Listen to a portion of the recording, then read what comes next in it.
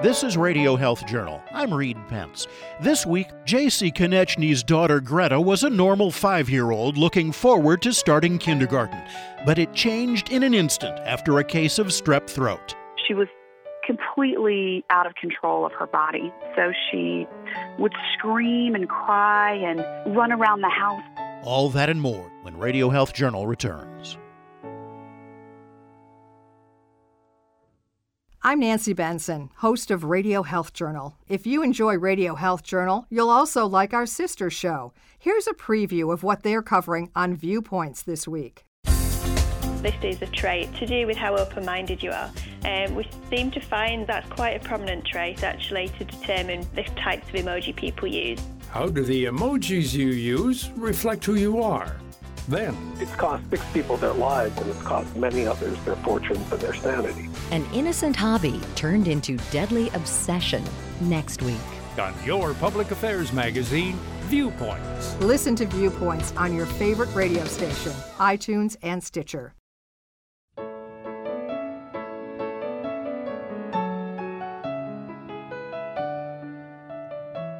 About 5 years ago, J.C. Konechny's daughter Greta was a normal 5-year-old looking forward to starting kindergarten. But it changed in an instant after a case of strep throat. We had her treated, and we thought that she was better. But we noticed overnight that she became extremely obsessive about her throat specifically. And her belief was that something was stuck in her throat. She literally believed there was a bone or a piece of tissue that was lodging her airway. She was very insistent about this and would mention it thousands of times a day. So, of course, we became very concerned. We went down the medical path, had her seen by an ENT, and the ENT cleared her and said, her throat looks great. She doesn't have strep. She looks good. I would recommend that this might be a psychological problem. The Konechnys took Greta to a therapist who thought she had obsessive-compulsive disorder, but treatment didn't help. She was put on 4 different SSRI drugs, but the symptoms only got worse. During this time, she began having these attacks where she would be completely normal. She'd be driving down the road, and all of a sudden, she would say, I'm dying, and start screaming and have what adults would call a panic attack. A very, very upsetting, emergent type situation where she really believed that her heart was going to jump out of her chest, that she was dying. She had deteriorated to the point of what we can't call psychosis, because psychosis is a complete break from reality. But in our daughter's case, she was completely out of control of her body. So she would scream and cry and run around the house, pulling things off walls. She was just completely out of control. There would be days where she wouldn't be able to swallow her own saliva because she couldn't coordinate her swallowing reflex. She began to lose the ability to walk, so she would crawl everywhere. And again, I have to emphasize, this was a completely normal child prior to this illness. About a year and a half later, Konechny found a doctor who finally connected Greta's strep throat to the onset of her symptoms. He believed she had not a psychological disorder, but damage to a part of the brain called the basal ganglia. It's a disorder whose full name is Pediatric Autoimmune Neuropsychiatric Disorder Associated with Streptococcal Infection. People call it PANDAS for short. In PANDAS, when a child contracts strep, there is a misdirected immune response. Basically, the body becomes autoimmune. So the immunities that the child produces to strep attack the child's own brain and affect specifically the basal ganglia of the brain. The basal ganglia controls movement. That's where we see these tic disorders, problems swallowing, issues with urination. And then also the basal ganglia controls mood. Obsessive compulsive disorders, anxiety are thought to originate in the basal ganglia, and that is the part of the brain that seems to be most impacted by PANDAS.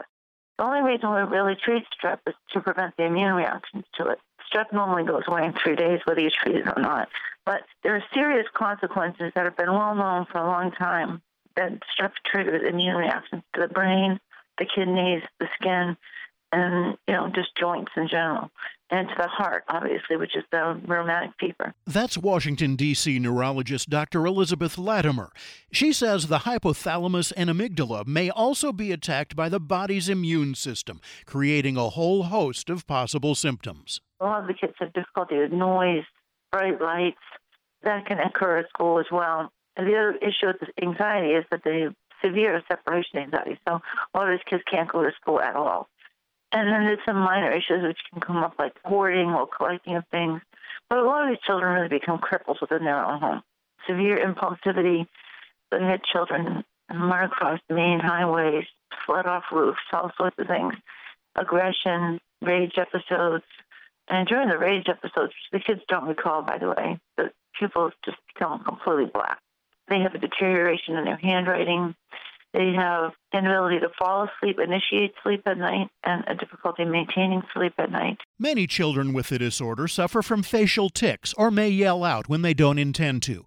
Konechny, who is former executive director of the PANDAS network, says kids may also suffer from severe obsessive-compulsive disorder. And that in children can look many different ways. It can look like the need to repeat things or ask something over and over and over again, the classic germ phobia or hand washing, a belief that food is contaminated is a very common OCD symptom we see in children with PANDAS, and that usually leads to restricted eating. So, Mommy, I cannot eat any food that is red.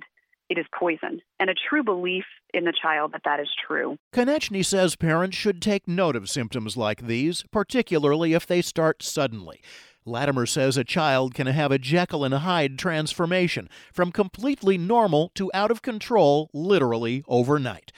However, that's sometimes hard for doctors to believe. Patients are attacked by their physicians. They're told that your child couldn't possibly have been normal before this, even though the parents bring video with them. And then they get them into psychiatric hospitals. And one of the things is they put them on medications, and sometimes the medications make the kids worse. And then they get diagnosed with bipolar disease or some other psychiatric illness. And then they spiral into the psychiatric world, and it's tough to get them out of that. Officially, PANDAS afflicts an estimated 1 in 200 children, but Latimer says the real number is likely higher because so many are misdiagnosed. And the longer PANDAS goes on, the worse the symptoms get. Strep is often never diagnosed, and it may take as long as 6 weeks after a strep infection before PANDAS symptoms set in. So doctors and parents may never connect the two. But once they do, doctors often start treatment with antibiotics. That is the first line of therapy. And really our hope is that if kids are caught early, if we increase awareness, then children will be caught in the beginning of their illness, and then they can be treated usually with a course of antibiotics, typically a little longer than you'd see for strep. So we see kids treated for about 3 weeks with low-cost generic antibiotics, typically run $10 to $20. You treat the infection. So you get rid of the trigger of the immune reaction. Whatever antigen or protein is triggering your body to respond immunologically, you get rid of the trigger. So you have to treat the strep. And if that does not resolve the problem, then you have to deal with the immune reaction. So if you use the analogy of asthma, if a child comes in with an asthma attack, you give them antibiotics if this is a bacterial infection. If that doesn't work, then you give them steroids. Doctors may also suggest a treatment that might surprise you, taking out the tonsils.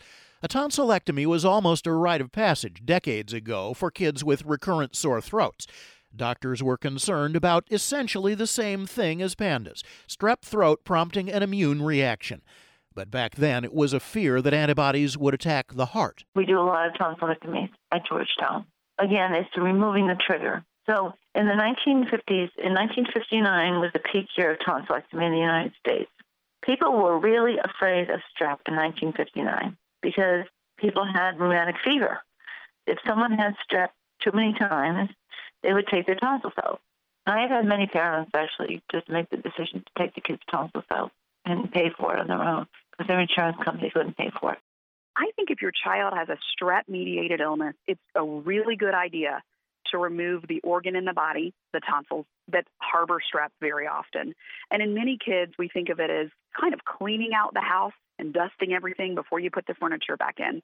So before you deliver treatment to a child, you take out this tissue that in many cases, and in my daughter's case, was full of bacteria. However, children with more severe cases of PANDAS who've been sick longer may need more. That's when doctors may try treatment with IVIG, intravenous immunoglobulin therapy. In this therapy, antibodies taken from healthy donors, so you go and donate blood. Thankfully, millions of Americans do that. The healthy antibodies are removed from that blood product, and they're pooled into one bag and then infused into the sick patient.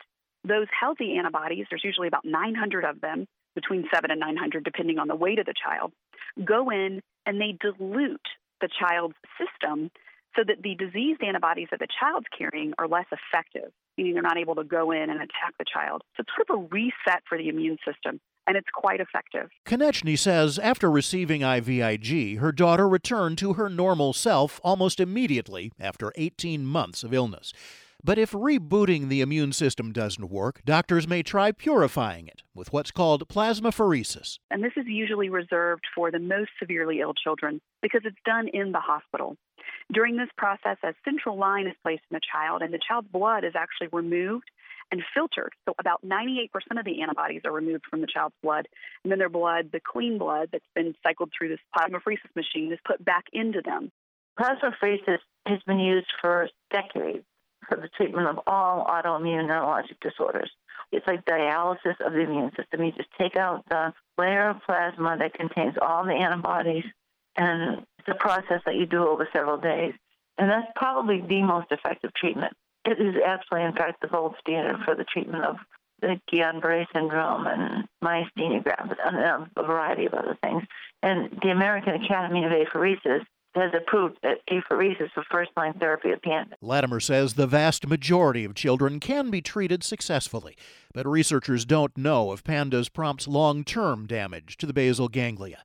Latimer says repeated strep infections are probably necessary to trigger PANDAS, along with a genetic predisposition. So it's important to know. Do pediatricians know PANDAS when they see it? I would say 10 years ago, absolutely not. But thanks to the work of our organization and many others, and really, quite frankly, parents, it's becoming common that when you go in and mention this to a pediatrician, they've at least heard of the disorder. Konechny invites you to find out more at pandasnetwork.org or through the Pandas Physician Network at pandasppn.org. You can find links on our website, radiohealthjournal.net, where you'll also find archives of our programs. You can also find them on Apple Podcasts, Google Play, and Spotify. I'm Reed Pence.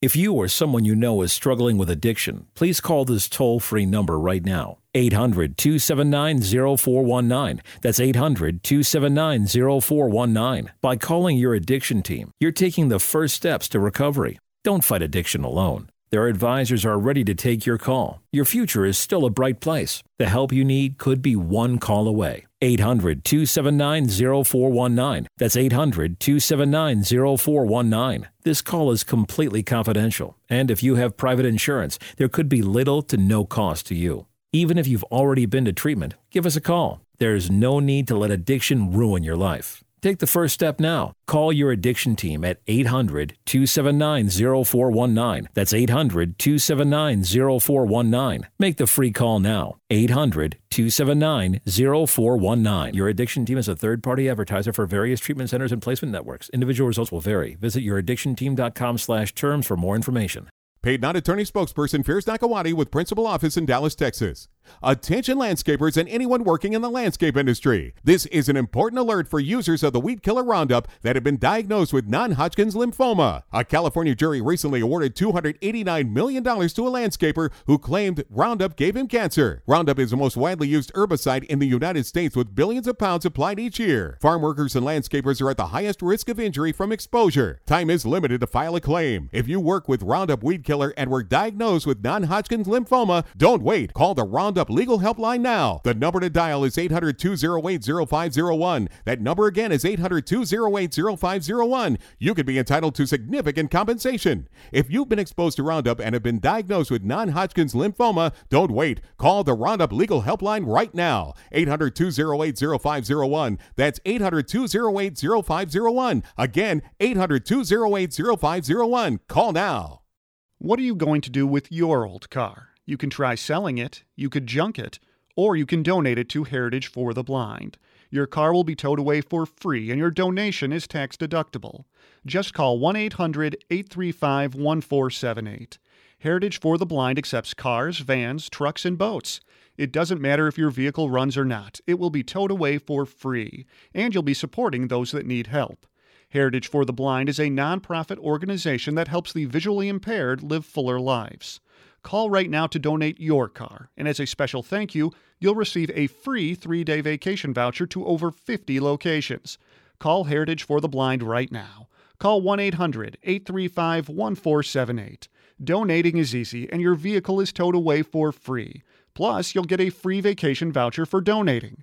Call now, 1-800-835-1478. That's 1-800-835-1478.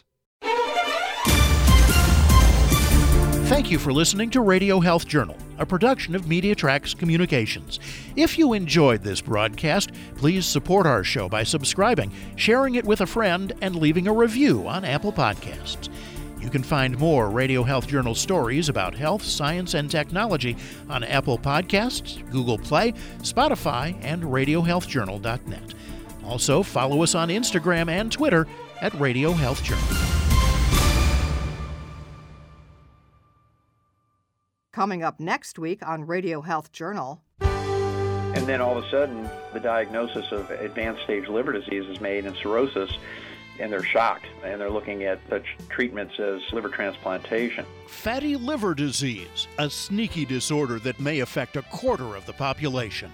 Then, one side effect of cancer treatment most patients don't think about in advance. At least 60% of people with cancer treatment end up with a sexual problem. All that and more on Radio Health Journal.